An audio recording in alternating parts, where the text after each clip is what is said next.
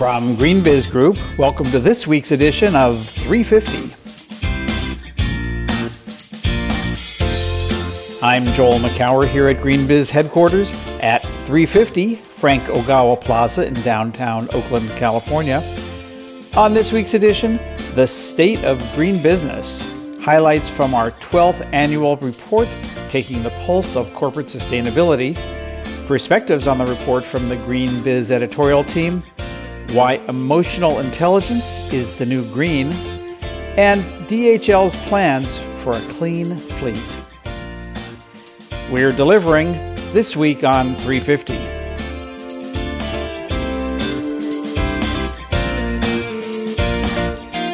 It's February 8th, 2018. Welcome to this week's edition of Green Biz 350. Joining me per usual is our Jersey girl, Green Biz editorial director, Heather Clancy. Hello, Heather. Hello, Joel. Or my Oakland boy, I guess I call you, huh? Yeah, exactly. I was going to ask you how you felt about being referred to as Jersey girl, but I hadn't done that in the past, so I thought, we could at least do one of those since you're over there in Midland Park, New Jersey. I do like the song, I will admit. Cool. Wow. It's glad it's Friday. It's been a crazy week. We had the State of Green Business, the State of the Union. We, going full bore, pedal to the metal on Green Biz 19 and the Greenfin Summit and the Sustainable Sourcing or Supply Chain Summit. And as much as I'm looking forward to this event at the end of the month, I'll kind of be glad when it's March. March Madness is actually March saneness for us, right?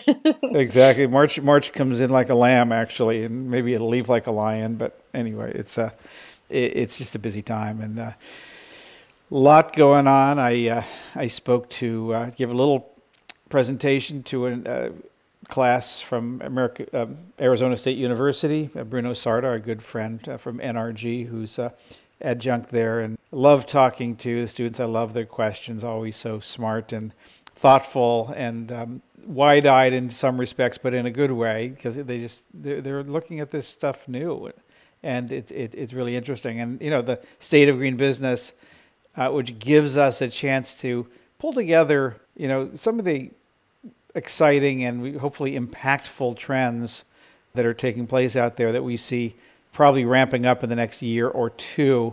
It's just a great time to, deliver a good midwinter boost of optimism. And I'm actually getting my midwinter boost of research. Cannot even count how many reports have come my way. There's been some great data on supply chain initiatives, right? Companies that are making progress in working with their supply chains. Tons of circular economy research. Very interesting. Everyone seems to be putting some muscle behind understanding what's making and prompting companies to switch and how they're dealing with that. And so there's a lot of great things to think about right now. I love the new year because you get infused with knowledge and optimism and opportunity. And although at the same time managing that is quite difficult, as it's almost too much. I don't know what to do with all this information. It's great. Yeah. Well, I highly commend listeners to look at our monthly column Report. So nice, we named it twice, which is a rundown of just the most recent crop of reports. It's put together by Devin Edwards from the Corporate Eco Forum. And this most recent one, I think it's going to run early next week, it has 3 or 4 great reports on the circular economy. Some of them are sector specific or material specific or regional specific. I'm just kind of blown away by how fast that framework is catching on. We talked about Loop a couple weeks ago that was released and announced at Davos, and there's so much going on. I mean, I have to say that maybe it's a pat on our own back, but our circularity conference that we're debuting in June in Minneapolis I think we're going to nail the timing on that. It's just in terms of the inflection point. And so far, the interest from sponsors, registrants, speakers has been pretty big. But yeah, just so much report coming out. I can't keep up. Yeah, and I'm going to plug next week's podcast a little bit here. Got an interview with ING about how they're helping fund the transition. And so I'm encouraging listeners to tune in next week too to hear what we have to say about that. Well, I'm hoping that these fine people tune in every week. But yeah, that's an interesting aspect of it. We talk about the supply chain or supply system approach. We talk about the product design. We talk about sort of the change in business models. And by the way, great one this week, which we didn't cover, but others did, that IKEA is getting into the furniture subscription business, where you can, basically they'll continue to own the furniture that you have in your home or office, and they'll repair it. They take it back if you get tired of it. And of course, when you get into that, they have to design it differently and use different parts and materials in the way they manufacture it, screws instead of glue or whatever. So they can dismantle it or swap out parts. And it's just a really interesting change. And again, I'm really amazed at how quickly this is happening. But before we go forward, let's go a little bit back into the Week in Review.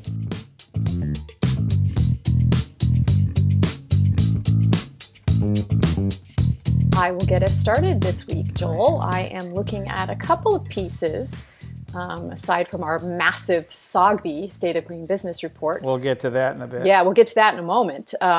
But one thing I'll point out, because I think it's a particularly important theme for the year, is 6 themes for scaling corporate action on the SDGs, Sustainable Development Goals. And it comes from James Gohm with the World Business Council for Sustainable Development. And it's a great recap of why this year is a great time to look at your strategy, to understand where you are, to make sure you have the right tools in place, and to look at the link between science-based targets and the Sustainable Development Goals. I think that we'll hear a lot more about that. I think as companies do embrace that more methodical, science-based approach to setting their sustainability goals, that will feed into the Sustainable Development agenda, if you will. So it's a great piece on what you can do this year to think about it and sort of connects the dots. And that was one piece that I wanted to point out. I also highly encourage you to focus on this piece by a contributing writer. It's called Reimagining Rare Earth Elements in a Sacrifice Zone-Free Future. A little bit of a mouthful, but it looks at the rare earth elements, the things that are used in a lot of batteries and lots of different electronics devices, and it actually debunks a little bit the notion that they're so rare. What makes them rare is that they've been limited as far as where we've actually went and found them. So it's a great piece on how companies and countries can think about where these things should be mined, where they should be sourced, if you will, and also, of course, to go back to our circular theme, how we can do a better job at mining, if you will, these elements out of existing products. So again, another piece that'll kickstart your thinking in an area that's important for the technology supply chain and a lot of other equipments. So I've got a couple stories I want to point out. One is this piece by Dan Lashoff, who's the U.S. Director for WRI, the World Resources Institute, called 5 Things to Look For in the Green New Deal.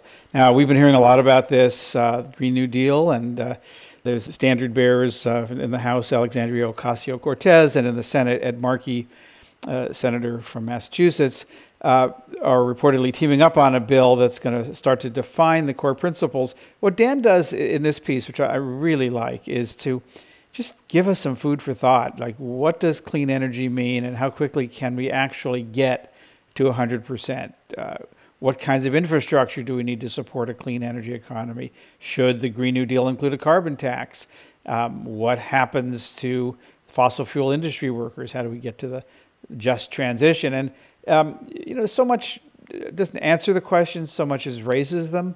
As this Green New Deal is, so far there's kind of a big arm wave until we get to some of the details. It just sounds really good. We like the New Deal, we like green, so what's not to like about a Green New Deal? But this is just, I think, starts to get to some of the substance and the complexity that we have to be thinking about as we do this. So that's one piece. The other one is just sort of really interesting and maybe a little bit of a departure for us, by my longtime friend and co-conspirator Rory Bakke, who is now a senior sustainability practitioner with Haley and Aldrich, and wrote a piece called EQ, Emotional Intelligence, is a critical tool for the purpose-driven company, and ties this concept of emotional intelligence to sustainability. And it gets a lot into, purpose, which is this word that's sort of come into vogue over the past couple of years. Companies with purpose, or millennials want to work for companies with purpose. I think they're talking about social and environmental progressive purpose, but because most companies have purpose. But I like what Rory did here, just sort of put some bugs in our ear about, how do you think about EQ and sustainability? EQ defined as the organizational capacity to be aware of, control, and express emotions, and how to handle interpersonal relationships judiciously and empathetically. What does that mean for a company? What does that mean for an organization? So this was a really provocative piece.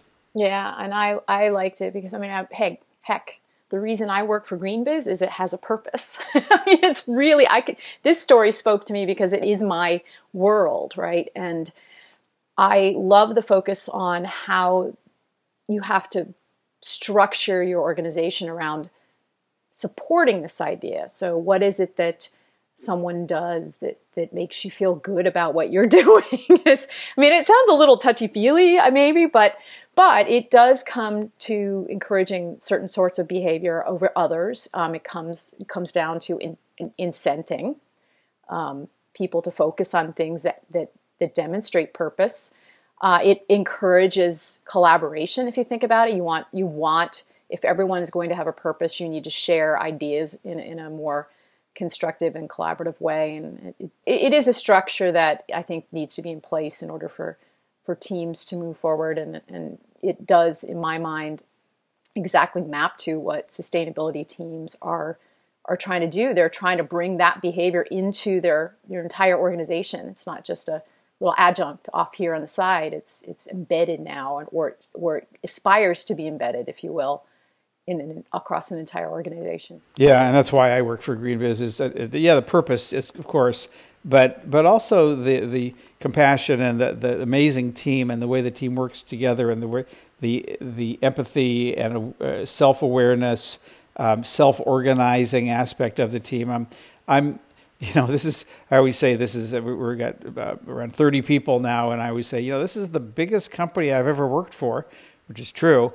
But I've never really had the experience of having, that kind of organizational dynamic, and having to, I know all about office politics because I've read about it and know others who've suffered a lot of that. And I just feel so blessed that we haven't had to experience it at GreenBiz. But Rory, just to close this out, she talks about, in a world of changing expectations of companies and the people who work there, raising EQ can be a simple yet profound practice. Developing this skill set can lead to increased awareness and compassion for others, resulting in improved capabilities for strategy, collaboration, and resilience. So, not something we talk a lot about in sustainability, and probably not that much in business. And yeah, maybe some people think it is a little California woo-woo, but this is actually about organizational effectiveness. And I love what's going on here.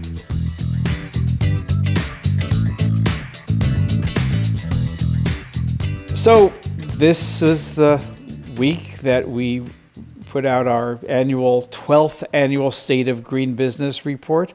Always feels a little bit like delivering a baby. Not that I want to underestimate what's involved with that feat, but giving birth to this takes a lot of pushing and pulling, and we did, I think, another great report, thanks to the editorial team, thanks to Danny Kelly and Samantha Ho, the production team, and of course thanks to our great partners at TrueCost, part of S&P Global, who collaborate with us on this every year. And For those who somehow haven't tapped into the State of Green business every year since we've done this since 2008, we look at 10 key trends and a basket of metrics, about 30 or so metrics, that assess how and how fast and how well companies are looking at addressing environmental and sustainability impacts.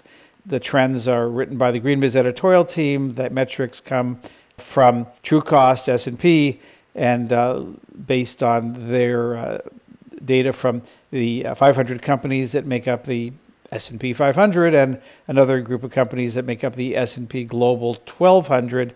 So we've got a lot of companies here, and looking at how we're doing. Yes, and of course, if you haven't read it, I highly recommend that you settle down with a cup of coffee and get reading. But you also can get listening, because Joel, you didn't mention that you were on a webcast this week with Libby Bernick, and I'm spacing out on her title, but she was one of our key collaborators on the report, and you guys did a briefing on some of the trends, and I was listening. I was lurking. Libby is the managing director and global head of corporate business for TrueCost, which is part of S&P Global, as you mentioned. I can speak to this because I wasn't doing it, but there were a number of highlights. I'm always amazingly astounded by how thoughtfully and succinctly and with such clarity Libby is always able to deliver the data highlights. And so I figured, as when I was picking my highlights of the webcast, that I would share that one with you. So I would like to cue up a clip from Libby that walks you through the main findings of the SOGB report. Sustainability management and disclosure continues to grow and scale. We've got more companies doing more on sustainability. There's broader, deeper action by companies who are already working on sustainability issues, and then we see more companies getting started. So now, for example, 85% of S&P 500 companies publish a sustainability report. That's a 20% jump in the past 5 years. And this year, one of the really exciting trends was that we saw a whopping 28% increase in companies that are setting targets in order to reduce their impacts. So again, broader disclosure and management, but also more meaningful engagement on sustainability by setting those targets. Companies are on the right trajectory, but they need to speed up and scale up their ambition. Now, carbon emissions dropped by 9% over the last 5 years, but those reductions fall way short of climate goals. They're only about 16% of what's needed to meet the commitments made in the Paris Agreement. So again, the need for speeding up and scaling up ambition. As another example, we have overall natural capital costs dropped a bit in 2017, but the cost of these corporate environmental impacts are still about 2 times higher than net income. Therefore, what this means is that companies are still significantly exposed to financial risk from environmental regulations, policy changes, new taxes on carbon, and the like. And the investor community has taken note of these risks. Just this past week, S&P Global Ratings has announced that they will call out ESG issues specifically in over 2,000 credit rating reports in 2019. Now, on the positive side, one of the more interesting and exciting trends is that investment and capital allocation is showing an environmental benefit. So the work is paying off. There were about $250 billion in green bond issuance last year. About a third of those were corporate green bond issues. And of that, we calculate that about 950 million tons in greenhouse gas emissions were avoided by those investments, largely due to renewable energy financing. One of the areas that's really interesting is the finance piece of this, what we refer to as greenfin. And Libby wrote a piece called Green Loans Promise a Lower Cost of Capital, talking about the world of green bonds and green loans and how companies with good environmental, social, and governance, ESG, scores are starting to be able to take advantage of that through lower interest rates on loans. That, to me, feels a bit of a game changer, that, when being a good sustainability citizen, if you will, corporate citizen, means that money costs you less. That hits companies, could be millions and millions of dollars a year. Benefiting companies could certainly more than pay for their sustainability teams. And I think this is just beginning, but we're going to see more on that. So here's Libby Burnick from Trucost talking a little bit more about that. On green bonds, we're seeing a wide range of issuers. We have municipal governments, for example, that are issuing green bonds. We have corporations that are issuing green bonds. And there's quite a regional mix and variety on these issuances. Record issuance, again, last year, and S&P ratings, again, indicating that they expect to see record growth this year in green bond issuance, just shy of about $300 billion this year for a wide range of projects. So things like renewable energy, clean water improvement systems, green infrastructure, green transit. So there's a wide range of projects that are being financed. On the green loan side, again, we had about $32 billion in issuance and a number of leading banks stepping in on this, in particular ING Bank, BBVA, Citi, and then about 15 corporates who were engaged with them to receive some of these loans. So companies like Danone, Olam, Wilmar, Phillips, so a wide range of companies across many different sectors. So it's open and available to all, I guess, is the message that we want to send. What's interesting, Joel, about these loans is that unlike bonds, they can be for operational purposes or any purposes. There's one example with a company that has identified green lending that will focus on their supply chain.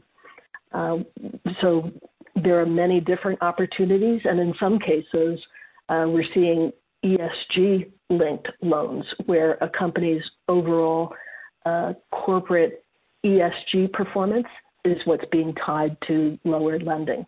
It's pretty exciting because what that means is that these loans can be smaller than bonds, so it makes them more accessible to smaller and medium-sized businesses.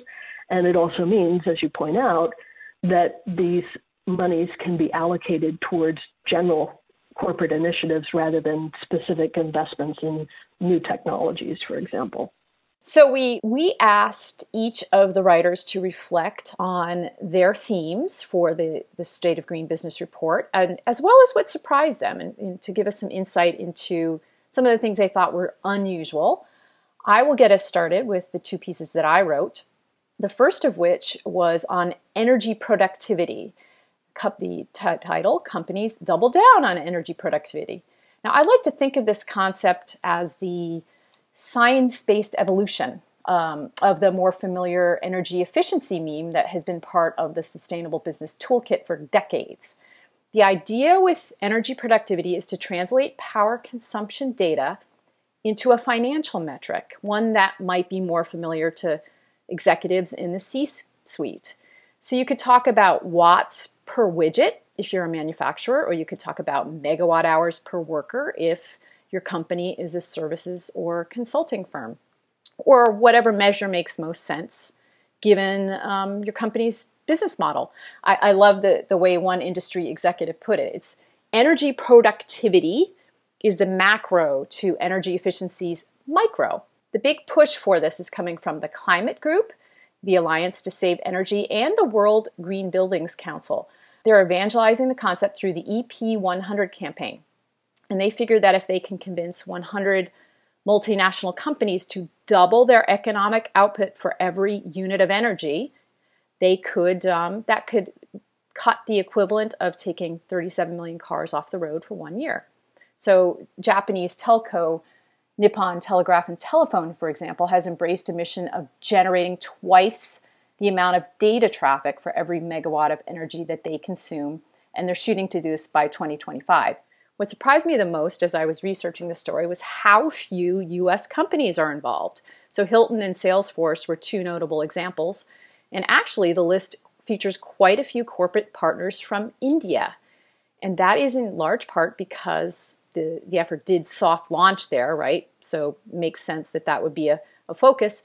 But it's also because companies there view energy productivity as one way to leapfrog their domestic and international rivals. So it's a way of getting ahead. It's a concept that they're using to differentiate. The other piece that I did, Joel, was on superpollutants, one of my favorite topics. And that superpollutants, for those of you who haven't been focusing on it like I have, that's things like methane, black carbon, chlorofluorocarbons and hydrofluorocarbons. And none of these things have a long lifespan in the atmosphere. They can be days or decades, compared with the centuries that carbon dioxide hangs around. But they do have an outsized negative impact while they're around. So more is being done by cities, companies, and states to address it. And it could even be a business opportunity. So I noticed that Smithfield Farms has a joint venture with a utility company in Virginia, Dominion Energy, and it is basically turning methane into electricity. So it's becoming a business opportunity for some organizations. The whole HFC, the hydrofluorocarbon issue, is particularly concerning because as the earth warms up, more people want things like air conditioning and refrigeration. So that's why this is one of the biggest challenges right now. And one of the things that surprised me the most as I was researching this story was that actually, even though the Trump administration has been shooting down dozens of environmental protections, the U.S. EPA is actually pumping up regulations for nitrogen oxide, which is one of the superpollutants that is of concern. So it actually seems to be an area where the Trump administration might do something, and that was surprising. So Joel, what did you write about, and what surprised you?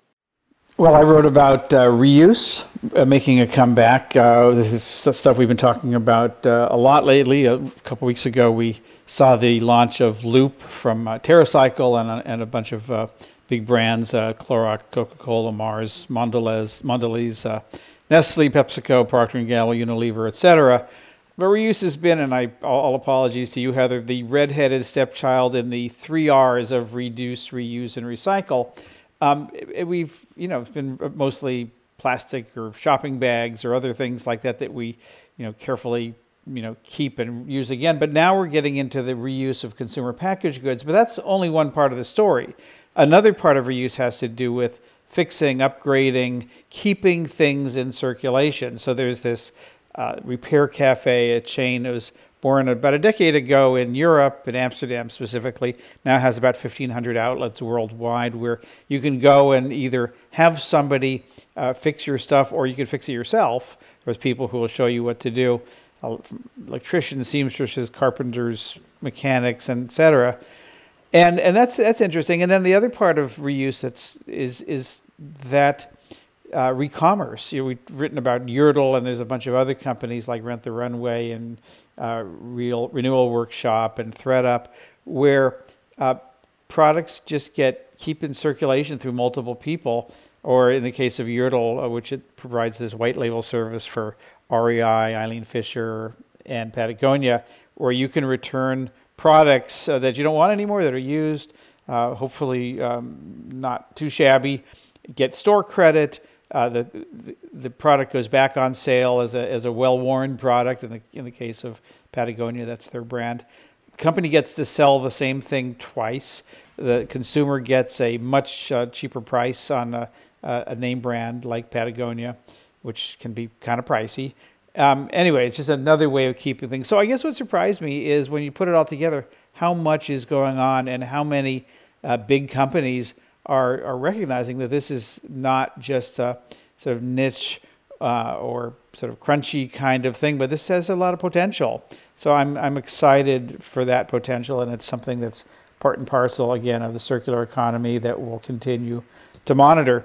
And then the other piece was about science-based targets beyond carbon. And we've talked in the past about this effort by a group of NGOs, about 25 of them, that help to create the science-based targets for carbon, where companies basically say, what's our fair share of climate change based on our size, operation, sector, et cetera. And now I'm starting to look at that. How do you develop science-based targets for things like water or land use or biodiversity?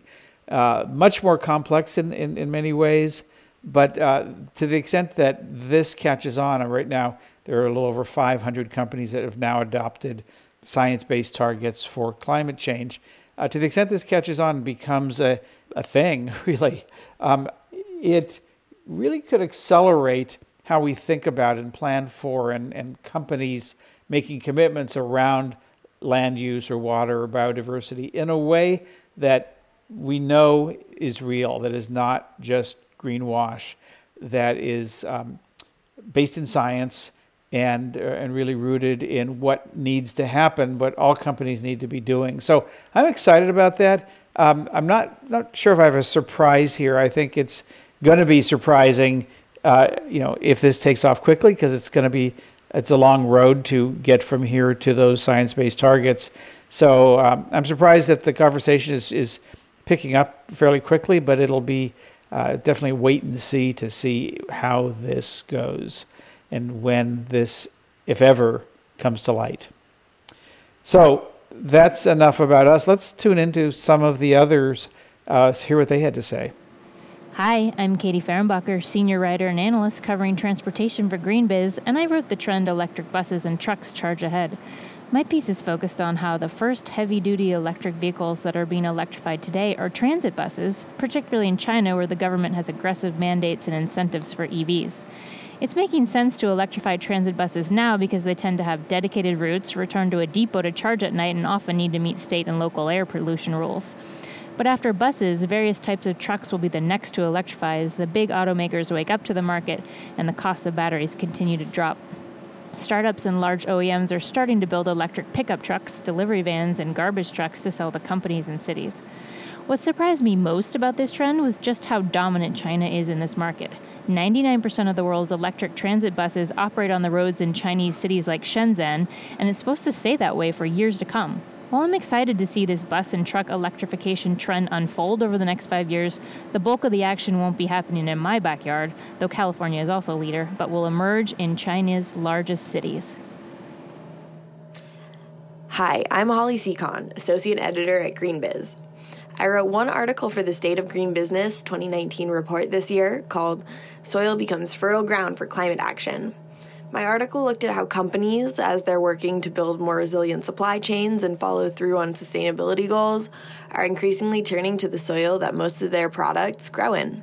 What I was most surprised to learn about when I was researching for this story was what a wide breadth and diversity of companies are already talking about soil as a solution, but also the early stage that these plans were in currently. So it seems that a lot of companies are interested in sustainable agriculture as more than a buzzword, but the action so far seems to be partnering with research institutions and universities, which is a really important step.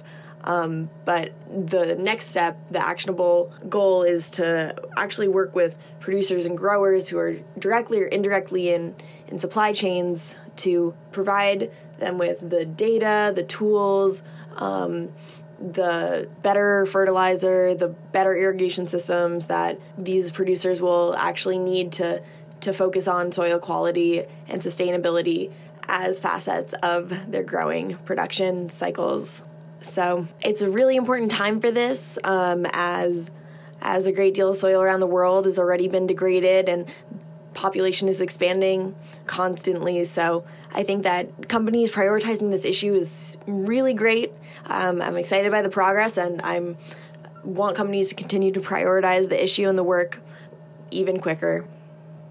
I'm John Davies, Vice President and Senior Analyst at GreenBiz, and I lead the GreenBiz Executive Network, our member-based peer-to-peer learning forum for sustainability professionals. I wrote this year's chapter of the State of Green Business report that describes how sustainability is becoming embedded in a number of different departments, with big upticks in supply chain, procurement, facilities, and energy management.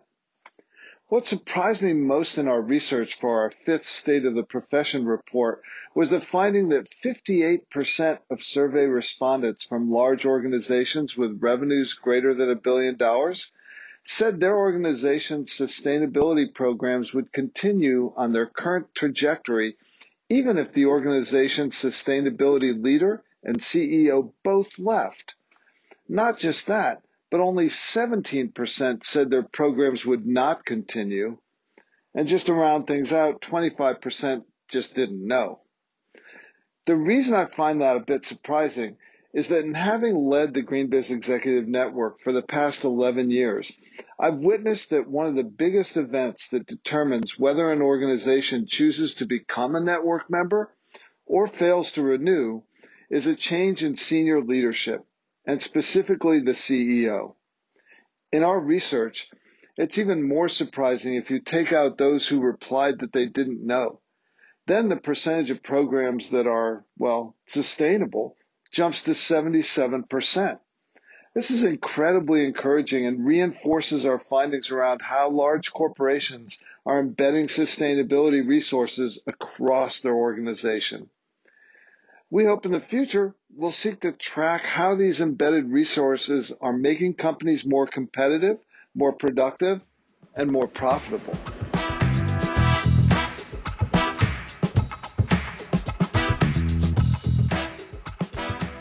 Hello there, this is Katie Fehrenbacher again, Senior Writer and Analyst covering transportation with GreenBiz. And as I mentioned earlier, the market for electric buses and trucks is really starting to get going. And there was a lot of discussion about the commercial electric vehicle market at the Bloomberg New Energy Finance Mobility Summit in downtown San Francisco this week. I checked out the excellent show and had a chance to sit down with Greg Hewitt, the CEO of DHL Express, the U.S. division of the German shipping giant Deutsche Post DHL Group. DHL has a plan to be a zero-emissions company, including across its over 66,000 vehicle fleet by 2050. It's a huge commitment. For Hewitt, that means by 2025, he needs to lower the emissions dramatically of 1,800 of his vehicle fleet in the U.S., and he's hoping to convert those all to electric. But it's going to be really hard. One reason is that the market right now is missing certain heavy-duty electric vehicles that are economic, can carry a heavy load, and can make regular drives of over 200 miles or so. Hewitt had this to say about that missing piece. That's the part that we're not seeing, where too many of our stations today, we're driving more than 200 miles kind of from town to town doing international deliveries, that the charge is not there and the infrastructure's not at every service center where even they could stop and charge up on the road. So that's what's probably holding us back, that I'm looking for the supply side to step up and evolve and find a way to do that. And I would say the technology's probably there, but the weight and the cost is not in alignment yet. But DHL has been creative about finding vehicles that fit its needs in the past, even when the market hasn't provided them. The German company actually worked with a startup to build its own vehicles. Hewitt told me a bit about this strategy. One of our strategies, if you look at Deutsche Post, was if they can't build them, we'll do it ourselves. And you look at what Germany did when the demand for vehicles for the postal network was, and getting to that critical mass of electric wasn't there, worked with a startup and built kind of Street Scooter, and now can supply our own demand in that market. I think we're looking at options. How do you take Street Scooter global? And I don't think it's not a simple thing, but it's one where we're talking to manufacturers in the North American market and saying, could we take that concept here and do production here, and what does that look like and how does that feel?